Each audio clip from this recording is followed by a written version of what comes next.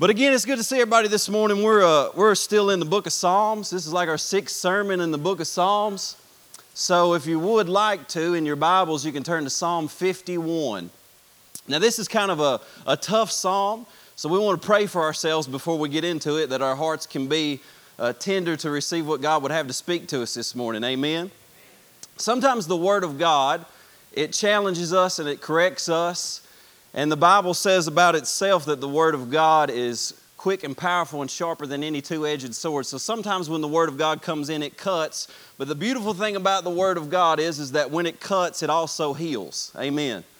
So we're going to allow it to cut this morning, but we're also going to pray that it heals. I want you just, before we jump into it this morning, why don't you just put your hand on your heart there. We're going to pray for ourselves, that we can receive what the Lord would have for us. Father, this morning we just come into your presence. And God, you know every need. Lord, there's people that have been dealing with difficulties. They have been in valleys. They've dealt with sickness. They've dealt with fear and worry and anxiety. But Jesus, you're here right now. You're in our midst. And Holy Spirit, you're moving from person to person to bring peace, to bring comfort. Lord, to set their minds right and at ease, God, and just to remind them that, Lord Jesus, you are on the throne. And even when the enemy attacks us, God, the things that he means for evil, God, you're able to turn them for good. And so I believe that, Lord, right now. We pray that over each and every person, God, that the things that the enemy is bringing against each person, God, you're going to turn these things for good. Lord, you're bringing healing into our minds, into our bodies, Lord, into our souls. And so we receive that this morning. And God, we pray, Lord, that we would have hearts this morning to understand and to receive your word, that it would produce fruit in our lives. And we thank you for it, God, in Jesus' name. Amen. Amen. So we've been in a lot of Psalms, and they've been pretty good. We've been through Psalm 23, 91, 119, 34. And last week we did one where we just looked at Jesus in the Psalms, and that was a lot of fun. But specifically this morning we're going to hang out in Psalm 51.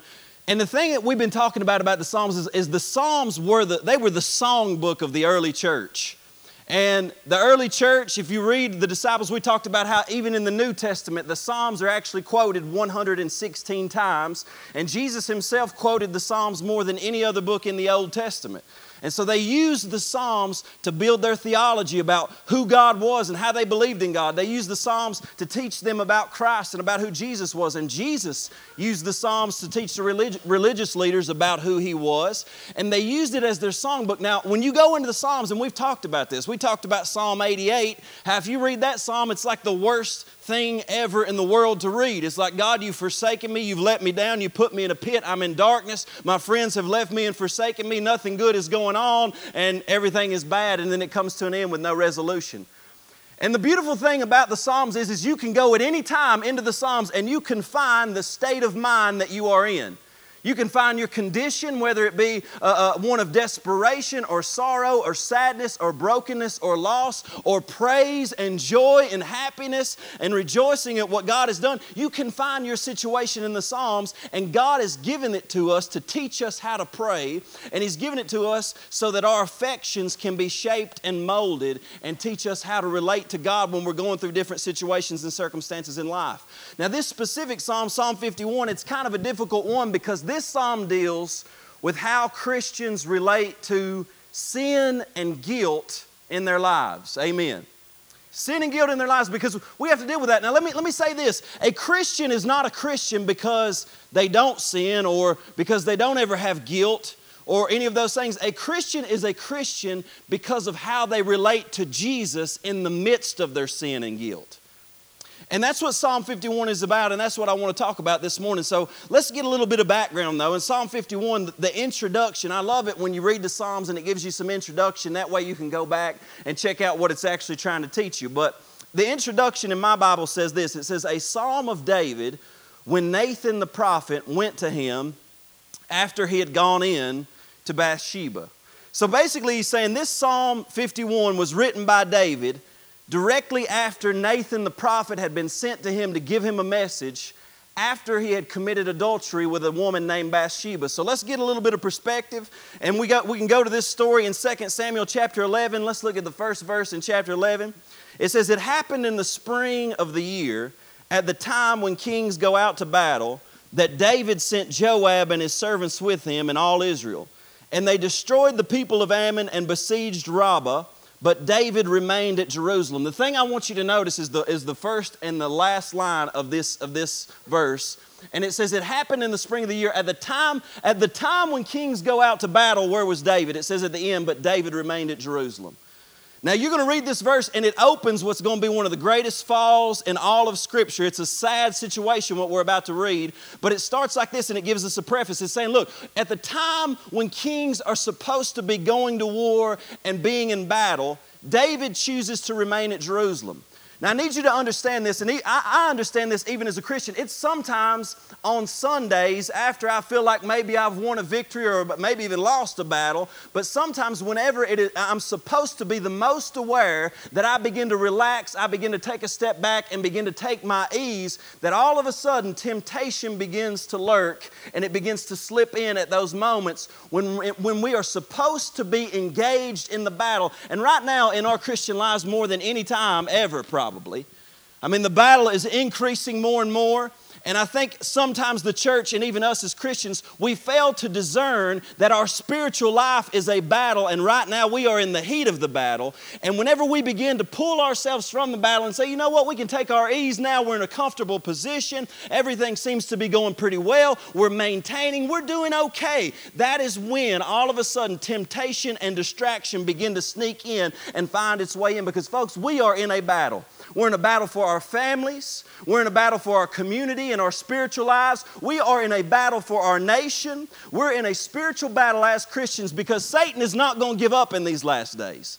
He's going to put you to the test. He's going to challenge you. And he is trying to take as much ground as he can by any means possible in order to destroy the image of God in human beings. And our goal is to make sure that every human being on this planet knows the name of Jesus and is turned to him in salvation. Amen. But see, we have to discern that. And because he said, you know what, I'm the king now, everything's going well, I won't go out to battle, I'm just going to remain at Jerusalem, all of a sudden in his idleness. Sometimes when you're idle, when you're not doing anything, is the time that Satan loves to slip in. And you guys know what I'm talking about, don't you? When you're active, when you're pursuing God, when you're going after God, it seems like everything seems to be going a little bit more smoothly. And even when you do have challenges, it's like you can respond to them more effectively. But when you are always in reaction to what's going on, you begin to lose the battle, you begin to slip. And here's what it says when this temptation slips in verse 2.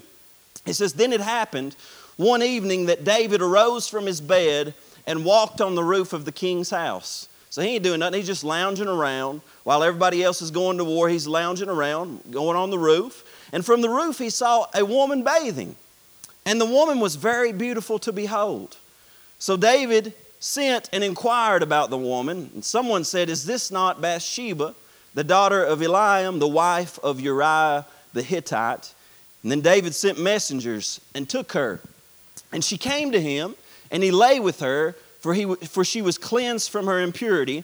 And she returned to her house, and the woman conceived, and she sent and told David and said, I am with child. Now my first question is, what in the world is David doing walking around on the rooftop? And my second question is, what is Bathsheba doing bathing in sight of the rooftop?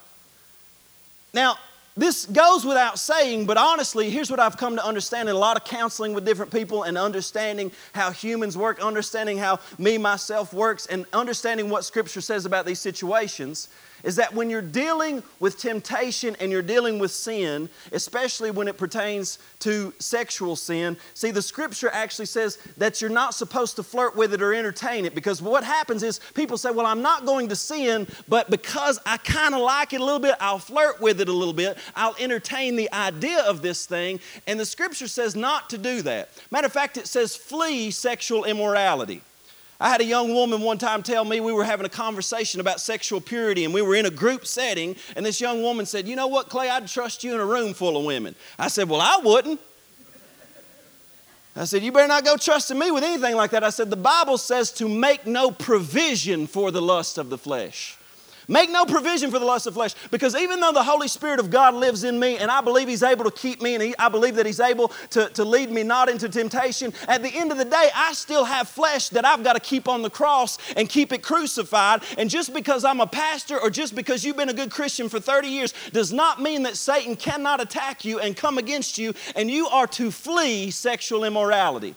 Not flirt with it, not kind of look at it a little bit, not touch it a little bit, or maybe even begin to, no, you don't flirt with it. He says when you see the opportunity that this thing could creep in, you run from it. You flee from it and make no provision, take no forethought. See, I imagine that David was thinking to himself as he got up from his bed that morning, he was not thinking, you know what, I'm going to go commit adultery with another man's wife. I doubt very seriously that was what was in his thoughts. His thoughts was, if I go up on that rooftop, Bathsheba may be over there bathing, you know what I'm talking about? And I'll just look, I'll just give it a peek, it'll be all right. And so he goes up to the rooftop, and by the time that he looks, see, once Jesus says that a man, you know, he said, you've heard it said you shall not commit adultery, but he says that if you look upon a woman with lust, you've already committed adultery with her in your heart.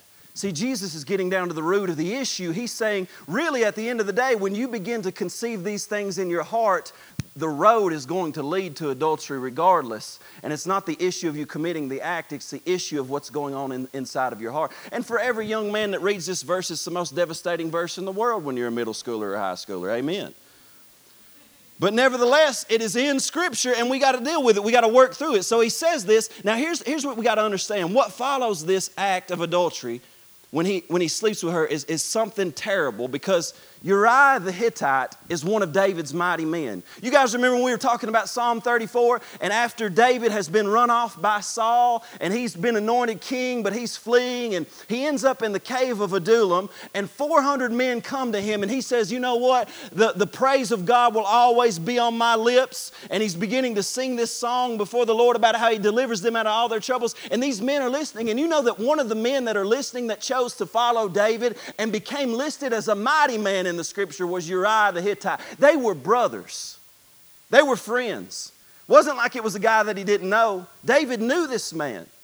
And he commits adultery with his wife, and his wife gets pregnant. So you know what David does? He concocts this scheme, and he says, boys, here's what I want you to do. I want you to let's go into the mind of David for a minute. We're talking about a guy that the Bible said was a man after God's own heart.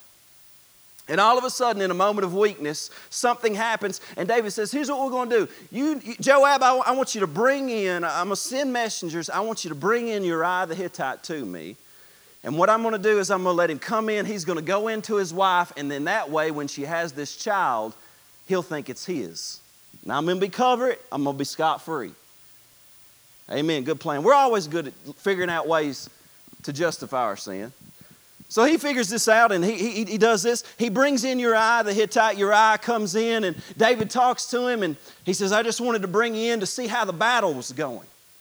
And he says, why don't you just go home, rest up? And Uriah says, as surely as the Lord God lives, he says, my brothers are out there in the battle. They're sleeping in tents. He said, I'll sleep at the door of the king's house. How can I go in and lie with my wife when my men are out there in the field? Which just stuck David a little bit more, I would say. And so the next night he says, stay one more night. David said, I'm going to try one more thing. So he got him drunk. And he got Uriah drunk. And then he said, hoping, well, now if he gets drunk, now I'll go into his wife. But guess what? Uriah the Hittite still stayed at the king's house. And so what does David do? Now this is the craziest part. David says, well, I got to figure out a way to take care of this. I'm going to write a note to Joab, the captain, saying, whenever you get into the battle, leave Uriah in the front lines in the heat of the battle. And whenever you all are overwhelmed, withdraw and let them kill him right there in that battle. But what makes it even worse is he gives the note to Uriah. Uriah doesn't look at it. He takes it to Joab, hands over his own death certificate. And they do that very thing. And Joab sends word back to the king that Uriah the Hittite has been killed in battle. And his wife Bathsheba hears about it, and she begins to mourn and weep. And now David can freely, in his own mind, justify his sin, take her in as his wife, and her have his child. You imagine that? Listen at this situation. Listen at the covering of this sin, the justification of this sin. But the story gets better if you read it, because God is not going to allow this thing to go on. And so what God does is he sends Nathan the prophet. And you imagine this old dude, you know, he's walking in. He'd been praying for like 12 hours a day. He's one of them guys, and he just walks in. He's kind of creaking a little bit, but he's been with God. And he knows everything that's going on. God has revealed it to him. And Nathan walks into David. He says, hey, David, let me tell you something that happened. He said, there was this rich man and this poor man lived in the same city. He said, the rich man, he had all kinds of flocks, had everything you could imagine. And the poor man just had one little lamb. And this little lamb, he raised it from his birth, and it was all he had. And he was with that lamb every day. And he said there was a man that came to the rich man and said, hey, let's have a meal together. And rather than the rich man taking from his flock, he said he went to that poor man and took that poor man's little lamb and fed it to his guest. And David, it says his anger was just aroused and he was infuriated. And he said, let this man be put to death and let him restore the sheep fourfold to this man. And Nathan points at him in the face and says, you are the man. Imagine that. And all of a sudden, David, can you imagine being in that situation when all of a sudden God just exposes everything right in front of you? And see, here's the thing about this, is that in our generation, we think that kind of exposing is not love. Do you realize that God did that to David in his great love for David? That God did that to David because he knew that if he remained in that state of darkness, it was going to drive him into a place further and further away from God, which would ultimately spread to his children, spread to the people of Israel, and move Israel in a decline away from the worship of God because he had allowed this sin to go covered up and infect his soul. And that's what we do so often, even as Christians. There are things that we're ashamed of. There are things that we've done that we're guilty, that we feel guilt for, but we sometimes do not understand the necessity of true repentance and coming back to God in our lives. And I'm going to tell you something, folks. This is what I want to teach in this lesson, is that repentance is a good thing. It's got a bad name, and every time you hear the word repent, you think about a dude on the side of the road and holding up a sign saying God hates these people, God hates these people. And let me tell you something. God doesn't hate any people, or he wouldn't call them to repentance. The Bible says that Jesus and all of heaven, they rejoice, not because one person says, I believe in Jesus, but because one sinner comes to repentance. They come and they turn to God and they say, God, my sin has separated me from what you've called me to be. It is a good thing. It is a blessing when God exposes your sin for the first time and all of a sudden he begins to call you to repentance. And I know in my own life, I don't know about you, but in my sin, now here, I've had conversations with people.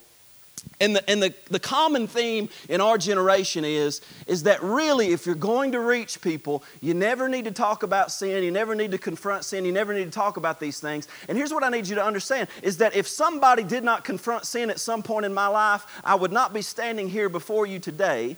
And I would not be a Christian because I would have continued doing what I was doing. And before long, that sin would have kept me so far from the presence of God and the truth of God that there's no way God would have been able to make me into what I am today. It took me getting in the Scripture and seeing the Word of God for itself. And you know, there's also a big movement that says, well, you know, we're not under law, we're under grace. Yes, but you still have to understand that the Scripture teaches that the law has a purpose and it is good as if it is used lawfully, because without the law, there is no knowledge of sin. And you say, well, yeah, but everybody already knows what their sin is. How is it that I didn't? How is it that I could get drunk, I could get high, I could have sex outside of marriage, I could do all those things when I was a young man? And if you asked me if I was a Christian, I would have said, absolutely I'm a Christian. I know the Lord, but I didn't know the Lord. But when somebody, I talked to one of my old pastors there the other day, and we were talking about, you know, he's one of them guys, when he preaches, son, he will bring the heat. You know what I'm talking about? Like he's going to break it down. And we were talking about his method, and I said, you know, here's the thing. I said, maybe not everybody approves of your method, but I can tell you one thing. I said, when I came to your church for the first time, you preached a message, and it was directly at my behavior, and it was directly at my sin, and my response was actually, I hated you pretty much, be honest with you. I didn't like what you had to say that day. I said, but here's what I can tell you, is that after that day, there was a real conviction in my heart because I realized for the first time that I had broken the law of God and I was guilty. And there's something about that now the church in today's world, they're missing that aspect of the fact that Jesus had to go to the cross. But see, the reason he had to go to the cross was because our sin is horrific. If we treated sin, let me say it this way. If God treated sin the way that the American church treated sin, Jesus would not have had to die. Because if he treated sin the way we did, he just said, you know what, sin's not really that big a deal. Nobody has to die. It's all good. We'll just keep doing what you're doing. We'll cover it. I mean, that's most Sunday morning services nowadays. And again, I'm not up here I never want to preach a sermon where we're condemning and we're crushing people and we're giving people no hope. But man, I'm telling you, repentance is the hope. When Jesus says, look, I see the kind of brokenness you're in. I've seen the kind of sin you're in, but I'm offering you life. You don't realize that sin is taking you down a destructive path. There's no joy there. There's no peace there. There's only emptiness and broken there. Will you please turn to me? This is what repentance is, and you begin to find life. The best day of my life was when my sin was finally exposed and I was finally empowered to turn from it. Amen. It's not enough for me, I don't know about you, but it's not enough for me to say I'm a Christian, but live just like everybody else that's still continuing enslaved by sin. I don't want to live that way, and I know you don't want to live that way either. And we've got to understand as Christians how to effectively call people to repentance. But see, this is not even about people getting saved. David knew the Lord. David knew the Lord. And there's even a word that's going forth today from pulpits that says, well, you know, Christians don't have to repent anymore and they don't have to confess their sins anymore. It's a relational issue, folks. I'm not saying that if you fail to confess every little, if we went through a list of all of our sins in a day, it'd be tedious work. God is not asking you to confess every single sin that you've ever committed, but He's asking you to have a relationship with you. And what would it be like if I hurt my wife and I said something terrible to her, but I said, well, you know what? I know you already forgive me, so I ain't even going to apologize for that. No, it's relational. So I will go to her and say, I know I've hurt you, honey. I didn't mean that. Please forgive me. It's the same way with the Lord. He's just asking for a relationship. He's not saying that in order to be forgiven, you have to confess every little detail of your sin. He's already paid the price for your forgiveness, but He's saying, because you are forgiven, come to me in relationship. You are forgiven. You better believe you're forgiven. His blood has paid the price. You are forgiven of your sin, but He's still saying, come to me in relationship. Acknowledge what's going on in your heart and begin to move. Allow me to move in your heart in this. Proverbs 27:5. Let's look at a couple verses. Proverbs 27:5. It says, open rebuke is better than love carefully concealed. Now Nathan could have said to the Lord, Lord, it sounds like a good idea to go to David. But you know what? We might offend David and it might push him further away from you, God. So I love him and this carefully concealed love, rather than giving him an open rebuke, let's just be wise about this, God, and let's be soft with him. Let's not actually expose this sin. Anybody amen me this morning? Because we begin to believe this is what love is. But see, open rebuke sometimes is some of the best love that can be offered. Would you agree with that? Now, I'm not saying we need to go around like the morality police and jump on everybody. I'm talking about brothers and sisters. Look at what it says in James 5. It says, finally, as members of God's beloved family, we must go after the one who wanders from the truth and bring him back. Next verse. For the one who restores the sinning believer, notice this, the sinning believer, back to God from the error of his way, gives back to his soul life from the dead, and covers over countless sins by their demonstration of love. Do you realize that it is a demonstration of the love of God when you can go to a brother or sister in their sin, realizing that you yourself, you're not bringing judgment on them because you realize you got a plank in your eye too, that you're no better than they are, but you can say, I can see that there's a struggle here in your life and I want to be able to come alongside you and help you the same way that you can hold me accountable. Let's hold each other accountable, but this is not the way to go, brother. This is the way that's going to lead you into a place that you don't want to be. You cannot continue in this sin. You need to turn from this. And God says this is an amazing demonstration of love whenever you can do that. You see that? We as the family of God, we go after believers that are in this condition. Now, in verse 13 and 14 of 2 Samuel chapter 12, it says that David said to Nathan, finally, I have sinned against the Lord. Well, duh, David. You basically took a man's wife, essentially raped her, had her husband killed, and tried to cover that all up. Yeah, I think you might have sinned against the Lord. And Nathan said to David, notice this, the Lord has also put away your sin, you shall not die. However, because by this deed you have given great occasion to the enemies of the Lord to blaspheme, the child also who is born to you shall die. And then Nathan departed from his house. Now, notice what it says here. It says, the Lord has put away your sin. First time I read this after I read the story, I thought, man, the Lord has put away his sin? That's kind of outrageous, isn't it? If God is holy and God is just, how does he just overlook the fact that David has done this. He's killed a guy, he's committed adultery, he's done some terrible things. How does God just put away his sin? Now, I want you to understand this scripturally. In Romans chapter 3, verse 25, notice what it says in Romans 3. You put that up for me.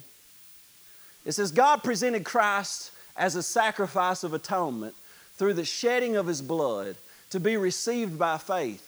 He did this to demonstrate his righteousness because in his forbearance, he had left the sins committed beforehand unpunished. In other words, he's saying God was, in David's situation, notice this, God was actually looking forward to the cross and leaving some sins unpunished because he was merciful and looking to the cross. And David, by some mystery, understood. He didn't really get it. He knew that there was going to be guilty that were punished, but he also understood that God has said he's merciful and gracious and compassionate and slow to anger. And he knew by revelation that somehow there was a redemption coming, that even though a man was guilty, his sins would not be accounted to him. He knew it. And he understood it, so he pleaded for God's mercy. In the next verse, Romans 3:25, he says he did it to demonstrate his righteousness at the present time, so as to be just and the one who justifies those who have faith in Jesus. In other words, let me tell you what happened to David by faith, the same way that it happens to you and I, is that David put his faith in God's mercy the same way that we put our faith in Christ. Because I don't know about you, somebody's been talking about Kanye West getting saved, and I hope to God that he really has gotten saved, and I hope to God that God uses him. But at the same time, I was thinking about Kanye West because I remember this dude has been a blasphemer his whole life. You know what I'm saying? He wrote an album called Yeezus. He had a picture of him hanging on the cross. That's blasphemy, folks. But then I remembered as I'm thinking about Kanye West, the Lord revealing to me, I was telling a friend about it the other day, that when I went to a party one time, I went dressed up like Jesus with a crown of thorns on my head, drinking, smoking pot, doing drugs, mocking God. But because of his mercy, because of his righteousness, Jesus took my blasphemy, he took my sexual sin, he took everything that I've ever done, he put it on that cross, and he says, now God is just to justify me, because that's what he did. He took all my sin, everything that I've done, and he put it on the cross. See, my sin did not go unpunished. My sin was punished on the cross of Calvary, and so was your sin. Every sin. And that's the most beautiful thing in the world. This is the gospel, man. This is the gospel. That every single person, no matter what they've done, they can turn to Jesus. But here's what you have to understand about the gospel, is that it is not simply God has forgiven you, continue in your ways. Even Jesus himself would often say, neither do I condemn you, go and sin no more. The gospel not only gives you forgiveness, but it provides transformation and empowerment to live a new life. See, I wasn't just forgiven of all those things. I was given a supernatural power in the Holy Spirit to begin to live a different way. And the best day of my life ever was when I finally repented of my sin and God empowered me to do it. The good news still demands repentance. See, Jesus, let me tell you this, Jesus once and for all by his life and death has purchased your forgiveness, and you can add nothing to that. It is received by faith. It is a gift. You can't earn this salvation by your works, but you, because of what he has done, have to appropriate it by a daily relationship with him where you receive the grace to be transformed. Amen. I want to appropriate it and apply it by prayer and confession. So now let's get to Psalm 51. Let's look at David's response. And in your notes, number 1, in Psalm 51, it says, I've got there for you, he turns to God. It's very simple, very simple. Is that when you find yourself in a difficult situation, you're discouraged based on your attitude or some kind of behavior that you've been in. I mean, there are times when we have people that they're aware that, okay, I'm living in a sinful lifestyle, but I'm having a difficulty getting out of it. I want you to understand something. No matter who comes in here, what kind of condition their heart is in, we're not demanding perfection immediately. We're just telling you that the gospel ultimately brings you to a place of repentance, and we're willing to walk that out with you because we're not perfect either. I've most likely been where you're at. I'm just saying that you do have to turn. We can't God loves you too much to allow you to stay where you're at. God loves people too much to allow them to stay where they're at. He is trying to make us like Jesus. And in Psalm 51:1, when he turns to God, this is after it has happened. Nathan has come in. God, I believe David probably goes and falls face down maybe in the tabernacle, and he begins to cry this out to God, and he says, have mercy upon me, O God, according to your loving kindness, according to the multitude of your tender mercies, blot out my transgressions. See, David knew he was guilty, but he also knew that somehow by some mysterious redemption that there was forgiveness for people like him. And the first thing that he does is he turns helpless to the mercy and love of God. And in the same way, that's what we have to do. Here's what I need you to understand, folks. There's, like I said, there's a movement in the church today, like I said, that makes it seem like it is a harsh thing or a heavy thing to ever discuss sin, or that the Old Testament is bad. You want to understand, the New Testament says that the Old Testament, for the most part, there's a lot in it, and it's all good. But it says that the law is given to us as a schoolmaster or a school teacher. It's a school teacher that leads us children to Christ. And what the law does is it comes and says, hey, Clay, you're sexually immoral, you're a drunkard, you're a liar, you're a thief, you're all these things. And what that does is when I try hard now to not be those things, I find out that I'm powerless to not be those things.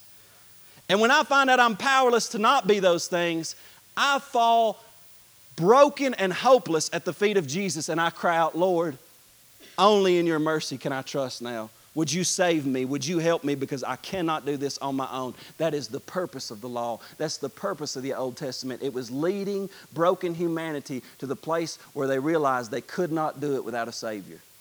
This is why God sent Jesus. Because he realizes we couldn't do it. We needed a Savior. We needed somebody to help us. And the second thing that David does in your notes is that he doesn't just turn to God, but then he prays specifically for cleansing. In verse 2 he says, wash me thoroughly from my iniquity and cleanse me from my sin. And in verse 7 he says, purge me with hyssop and I shall be clean. Wash me and I shall be whiter than snow. What in the world does that mean, purge me with hyssop? In the Old Testament, whenever they had a house that was unclean, maybe there were lepers in there, which was sort of the living symbol of sin, the priest would go in and he would take hyssop and he would dip it in blood and he would cleanse the house by spreading this blood throughout the house, and he would use hyssop. In other words, David is saying, I'm an unclean house and I need to be purged. And Lord, if you would, take that hyssop, be my priest, and apply that blood to my life because I need to be cleansed. And see, the good news is that the blood of Jesus cleanses us from all sin. In 1 John chapter 1, let's read some more scripture. Y'all love the Bible. I love that about you guys, by the way. Man, y'all love the Bible. It says, but if we walk in the light as he is in the light, we have fellowship with one another, and the blood of Jesus Christ, his Son, cleanses us from all sin. Now notice this. If we walk in the light, what was David doing? He was trying to keep everything in the darkness. This is why it's important that even when I mess up, that I got somebody in my life that I'm going to go to and I'm going to say, here's what's going on in my life, man. Because I want to keep some things in the light. I want to keep that stuff in the light. I don't want to keep it in the darkness. But if we walk in the light, then we have fellowship with one another. We're sharing our faults and our weaknesses. We're praying for one another. And as we do it, we're coming up under a continuous flow of the blood of Jesus that cleanses us from all sin. Next verse says, if we say that we don't have sin, we deceive ourselves and the truth is not in us. Amen. Next verse. If we confess our sins, he is faithful and just to forgive us our sins and to cleanse us from all unrighteousness. See, there's something about confession. And like I said, even in today's world, I've heard several teachings that say, well, nowadays you don't have to confess your sin because you're already forgiven. Now, let me say this to you. You are already forgiven. You are. He has paid the price for your forgiveness. When Jesus died on the cross, it was so much more powerful than your sin. This is why the scripture says, where sin did abound, grace did much, much more abound. In other words, Jesus' death is at least 1,000,000 times more powerful than your sin. His blood has the power to wash away every sin that you have ever committed so that God will not even remember it once again. And when we stand on Judgment Day, Christians who are washed in the blood won't be judged for their sins. They'll be judged according to their works because their sin has been washed in the blood and it's been put away. Somebody amen me. That's good news. But still he says that there is confession involved. Now, I've talked to people and they say, well, yes, but Clay, don't you understand that people live under condemnation and they feel like they have to confess every sin?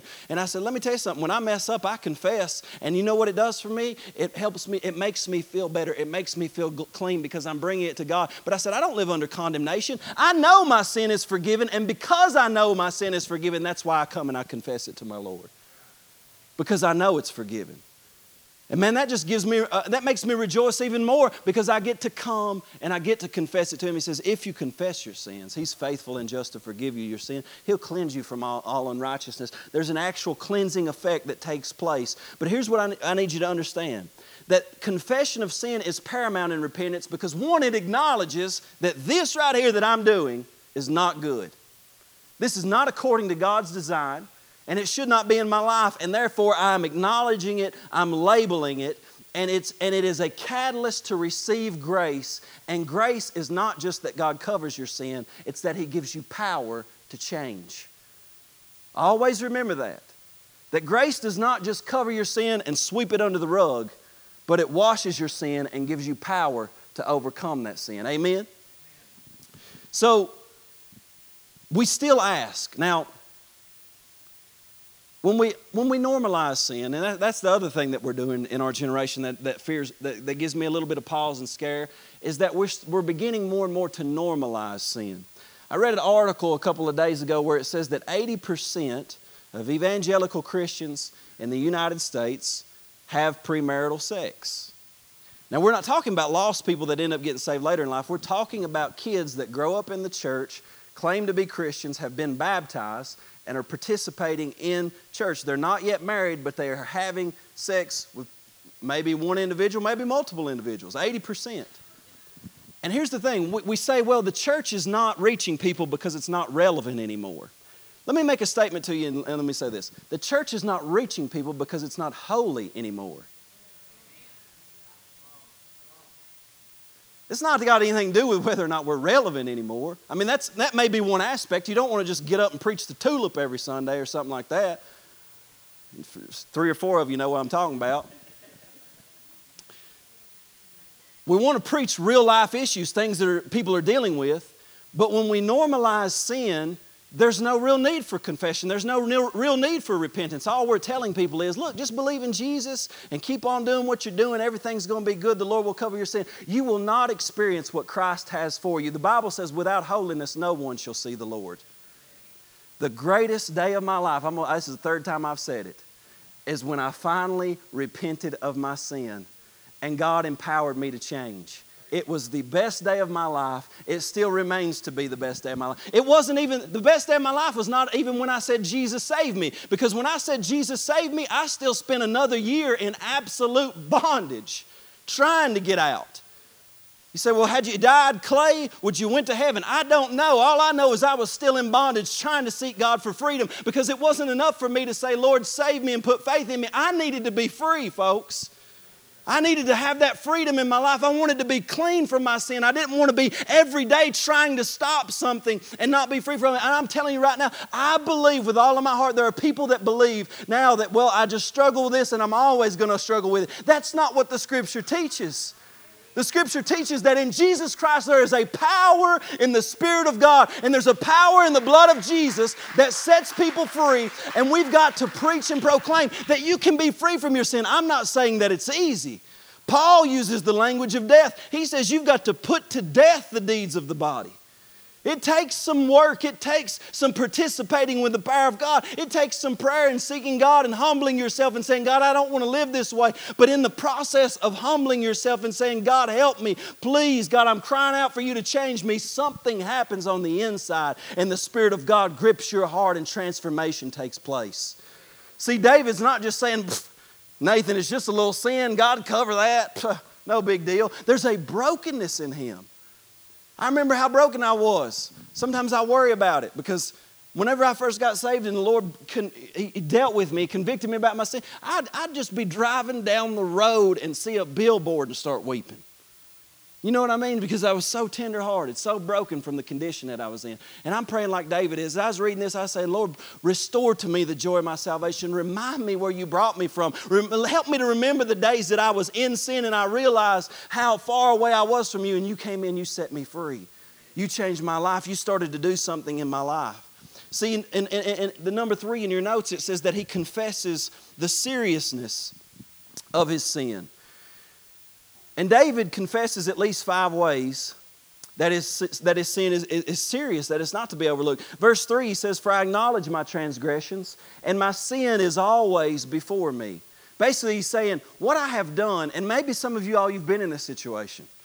I remember when I was 10 years old, it was a short period of time after my parents had gotten divorced, and I was kind of in a rebellious state. I was hurting a little bit. Some difficult things were going on in my life. And you know how it is. Sometimes when we're hurting, that's when we're the most vulnerable to make terrible decisions. And I was 10 years old, though, and I remember I went with a guy, and we vandalized a house. Broke into a house, vandalized it. What's the statute of limitations? I didn't even mean to confess that this morning. Am I good, Dad? It's been 22 years.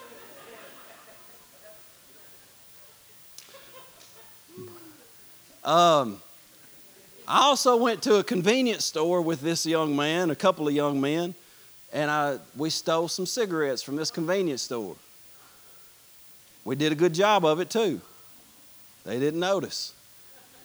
We went into that house, we smoked some things, and I was 10 years old. And I can remember every day, every night, waking up through the day, my sin always before me. In my mind, emblazoned on my conscience. Man, God, give us a conscience like a 10-year-old boy once again, where we're convicted over what we've done. I was sick for 2 weeks. I threw up one time thinking about it when I was 10 years old. That's how sick I was. And I remember finally I threw in the towel. And I was driving down the road with my mom, and I finally said, Mom, I got to tell you something. And I began to weep. And I told her every single thing that I did because I had to get it off of my chest.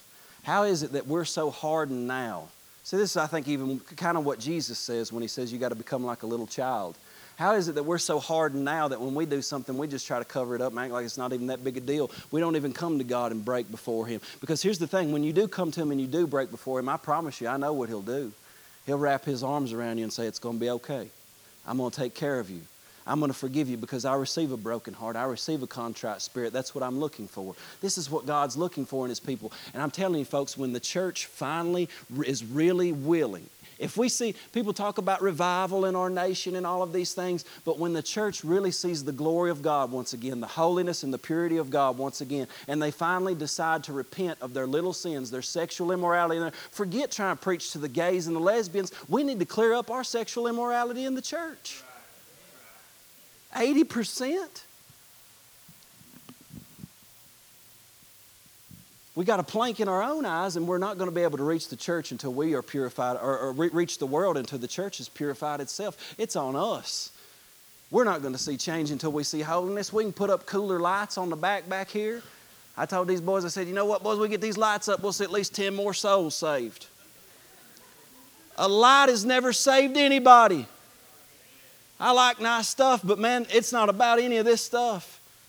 It's about the gospel of Jesus penetrating some hearts and doing something in somebody's life. It's not even about how well we look or how good our music sounds or anything like that. It's about people seeing the glory of God, the holiness of God, and turning to God in repentance. It's always been that. It's always been that. And somehow or another, repentance has become such a scary word that people don't want to talk about it anymore. We need to quit normalizing sin and start normalizing what the Bible said once again. Now people say, well, Brother Clay, there's trigger words. I had a guy tell me that one time. You know, there's certain words in the Bible, they're trigger words, and it'll turn people off. If the Word of God turns people off, I don't know what to tell you. We're called to line up to the Word of God, not to try to get the Word of God to line up to our culture. Just because repentance or the blood of Jesus or something like that is a little bit bothersome to some people doesn't mean that it's still not true. The truth is what we've got to stand for. The truth is what we've got to preach. It's what we've got to declare. In verse 4, And here's the other thing that I want to say is, he said, my sin is always before me. Let me tell you something, that there really is truly a difference between being convicted of sin and then wallowing in guilt and condemnation. Because what I see is I minister, I talk to people, counsel with people, they've committed sexual sin and they've done something that is wrong. And my goal is not to get them to feel terrible about it, it's just to get them to understand the reality of God's design for them. But what happens is that when people are Christians and they know they're struggling with sexual sin, man, what I've noticed is it's not that they're not convicted, it's that they are living and wallowing in guilt and condemnation most of the time. Now there are some that are the opposite. But let me tell you this, it is a good thing to be convicted and have godly sorrow, because the Bible says when I realize I've offended God, it actually leads me to repentance.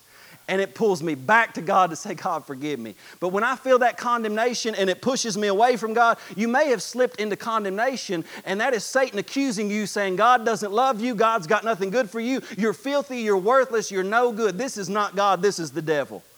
Because God says, I still have purpose for you, and I know you've sinned, but guess what? My son went to the cross to die for that sin too. And you say, but Lord, I'm a Christian, I've been saved 10 years. He said, well, the same way that it saved you 10 years ago is the same way that it keeps you clean right here in the here and now. So turn back to me, forsake that sin, and I will wash you and restore joy to your life. Man, that's what He's got for people. You don't have to wallow it's a good thing to be convicted, but don't wallow in that condemnation. Verse 4, let's read it. It says, against you and you only have I sinned and done this evil in your sight, that you may be found just when you speak and blameless when you judge. Now He's saying, it's not that Uriah or Bathsheba or his children weren't hurt, but He's saying what makes sin sin is not that we do it to other people, it's that it's first and foremost against God's design. It is a direct attack against God and the way, because you're basically saying, Lord, I've got a better way of doing things, and I think I'm going to choose this instead of your path. And it's a direct attack against God. And David says, Lord, against you and you only have I sinned. This is an issue between you and I. I know it ended up hurting Bathsheba. I know it ended up hurting Uriah, obviously. But this is an issue between my relationship with you. And I've sinned against you. And he says, you may be found just when you speak and blameless when you judge. In other words, he's not justifying his sin, he's justifying God. He's saying, God, if you were to strike me dead right now and send me to hell, you'd be justified. How many people pray to God like that? God, if you were to judge me right now, you would be justified in doing so. He justifies God rather than justifying himself. And let me tell you something, we are masters at justifying our behavior, our attitude. We'll have the worst attitude in the world and we'll blame it on everybody else. Anybody amen me this morning? Verse 5, it says, behold, I was brought forth in iniquity, and in sin my mother conceived me. Now most of us will say, well, see, we were all born in sin. And this is absolutely true. There is not one person. Every single person has sinned and fallen short of the glory of God. Everybody on the planet has to turn to Jesus, come to Him in repentance, turn from their sin and put faith in Christ. But see, He doesn't use it as an excuse. He's just acknowledging the fact that, Lord, if you look right down in the center of who I am, it is messed up. Can anybody amen me this morning? Even on my best day as a pastor, if I was to go prodding around in there quite a bit, there's some pretty nasty stuff in there. You know what I'm talking about. And I'm saying, he's pleading and saying, God, there's still some ugly junk on the inside of me. I was born in iniquity, and unless you do something in me, I cannot be a better person. I witness to people throughout the week that I just see in passing. I start talking to them about Jesus. And what I notice about every person that doesn't have a relationship with Jesus, what they're so good at doing is saying, well, you know what? I try my best to be good to people. I say, I bet you do. Everybody that I can see for the most part, they try their best to be good to people. But ultimately, that's not what we're judged based on. Because at the end of the day, no matter how hard we try to be good to people, on the inside of us, we are corrupt and the image of God is marred in us. And only faith in Christ can change what's on the inside of us. We need to be born again. Jesus is the one that changes us. You can't change yourself. Jesus is the one who changes us. Verse 6 says, behold, you desire truth in the inward parts, and in the hidden part you will make me to know wisdom. I think one of the biggest things is he's saying, God, you've given me wisdom before. You can give me wisdom again. But one of the things that scares me the most about David is he knows more than anybody about God at this time. You know what I'm talking about? All of us, most of us in here, we know a lot about God. But how is it that we can know so much but still step into such grievous sin sometimes? He's saying, God, in this kind of light that I'm living in, how is it that I can still be in such a condition? Let me give you the last thing, and I'm gonna finish up. Number 4, he pleads for renewal. He pleads for renewal. And just like I've said this entire message, David doesn't just want forgiveness so he can continue in sin. He wants renewal. He wants to be transformed. And truly forgiven people are committed to being changed by God.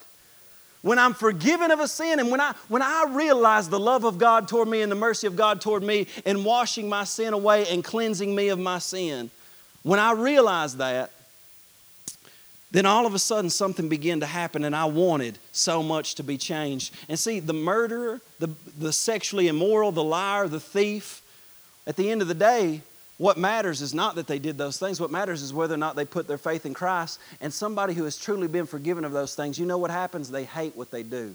You ever get to the point where you all of a sudden you begin to hate the things that you once loved? That's what God does in us. Let's read through some of these verses right quick. Verse 8, it says, "Make me to hear joy and gladness, that the bones you have broken may rejoice." Make me to hear joy and gladness, that the bones you have broken may rejoice. I read one commentator on this, and I don't know if it's true or not. It may be, it may not. But one commentator said that what he's saying is he understood David once was a shepherd. And he said when a sheep would go astray and the shepherd knew that this sheep is ultimately, he's going to get killed because he won't stay close enough. I don't know if this is true. Sounded a little bit far-fetched, but what do I know? You know what I'm saying? He said the shepherd would go to that little sheep and break its legs. And so it couldn't walk. And then the shepherd would pick it up and nurture it and nurse it back to health. And after it nursed it and nurtured it back to health, the sheep would remember. And from then on, never again would that sheep leave the side of its shepherd.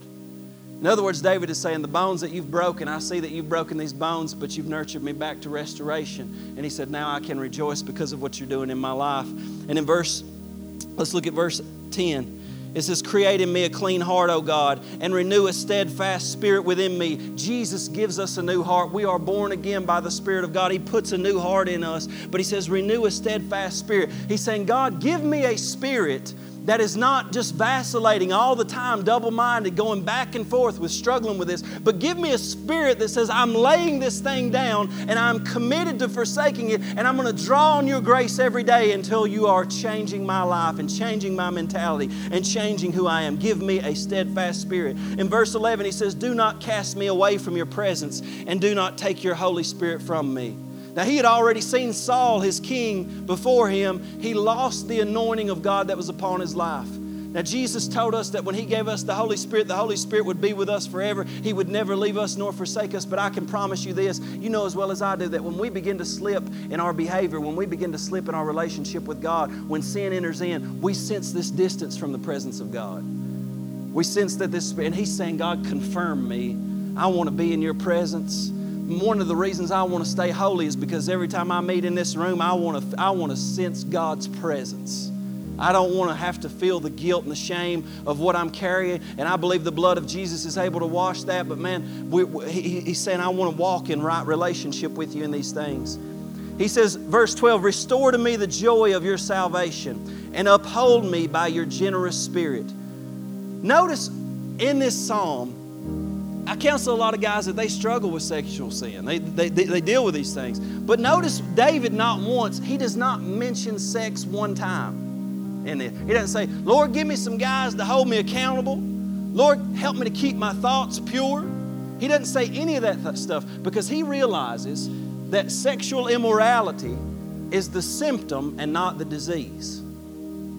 Somebody amen me. It's the symptom and not the disease. People end up falling into sinful habits and behaviors, not because they're not doing a good job of resisting it. They end up falling into sinful habits and behaviors because their relationship with God is somehow defective, and God is not taking the primary place of joy and love in their hearts.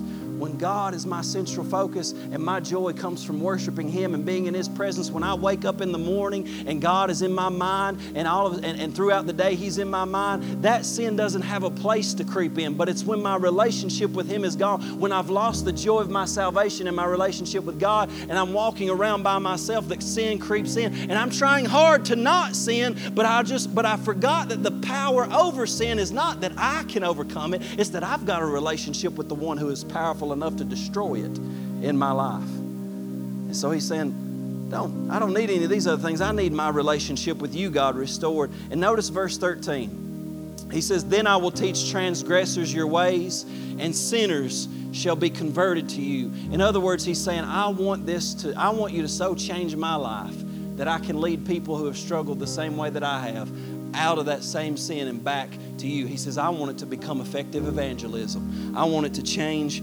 people's lives. You know,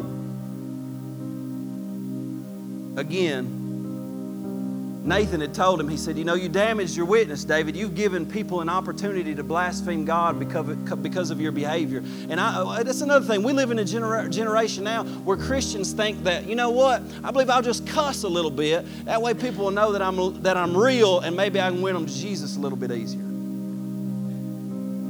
Again, being like the world is not going to win people to Jesus. It might make people like you more, but it ain't going to win them to Jesus. What wins people to Jesus is the holiness and purity that comes from having a relationship with God, where they realize this dude's not perfect, but there's something different about him. And I bet God's in that guy because he's different. Like, he don't talk like other people. He don't live like other people. He's choosing purity when everybody else in high school is going ballistic. Like something's happening. And that's what's going to change people. He's saying, I want to lead people that they'll be converted to you, Lord. Let me read this last verse. Verse 16 and 17. He says, for you did not desire sacrifice, or else I would give it. You do not delight in burnt offering. The sacrifices of God are a broken spirit, a broken and a contrite heart. These, O God, you will not despise. Now let me tell you something. God is all about joy, matter of fact. He wants you to have joy, inexpressible and full of glory. But do you know that the path to joy in the Christian life is a broken heart and a contrite spirit?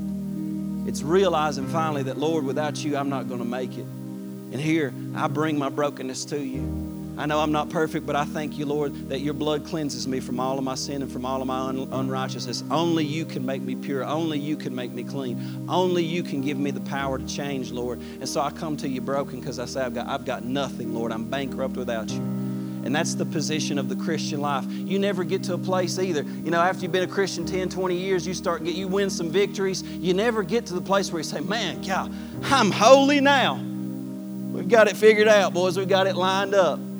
You'll never get there.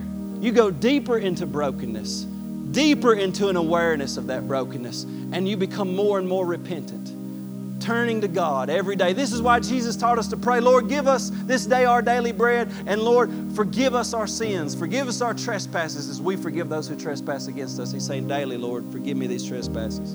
Amen. I want you to stand to your feet just for a minute. Just close your eyes and bow your heads just for a moment.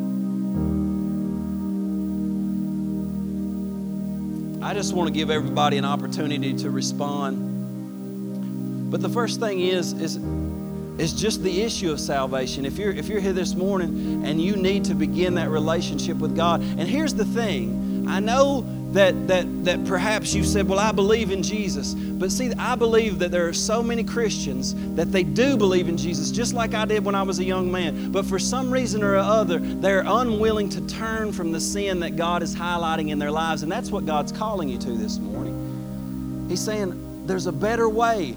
The death that I died for you on the cross was not for you to just be forgiven, but it's for you to be transformed. And you respond by saying, Lord, I'm turning to you. I'm giving this sin to you. I'm allowing you to change my life. And if that's you and this morning you're saying, I want to give my life to Jesus, I want to turn, won't you just lift your hand right now just as a declaration of that? Saying, I want to turn my life to Jesus.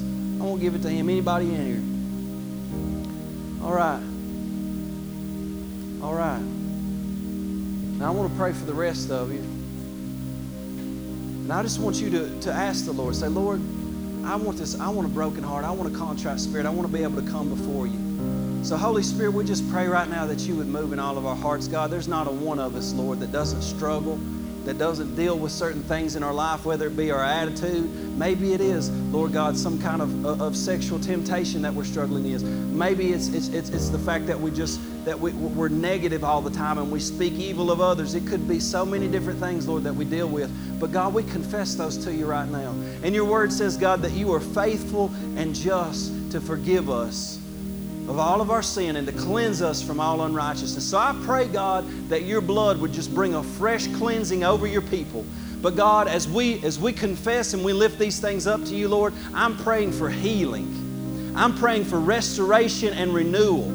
Lord, that you would restore to each person the joy of their salvation, God, that you would remind them where you brought them from, God. And I pray that this morning, Lord, where people stand, that sins that are affecting their life, that they would just be broken off right now in Jesus' name. That you would just minister to them and break those bondages and those chains off of their life and bring transformation in their life. Lord Jesus, we worship you, we honor you, we lift you up in this place this morning. And Holy Spirit, I just pray that you would move in every heart. God, the same way that Nathan the prophet came and in love responded to David in a way that would bring him back to God, I pray, Holy Spirit, you do that in our hearts. And I pray, Lord, that you would help us to have the discernment and the wisdom to love our brothers and sisters, to talk to them, to hold each other accountable so that we can pursue holiness and purity. Because, God, we want to live differently than this world. We want to live in purity. We want to live in holiness. And so we pray that you would do that in us, God. We thank you for it. We ask it in Jesus' name. Amen.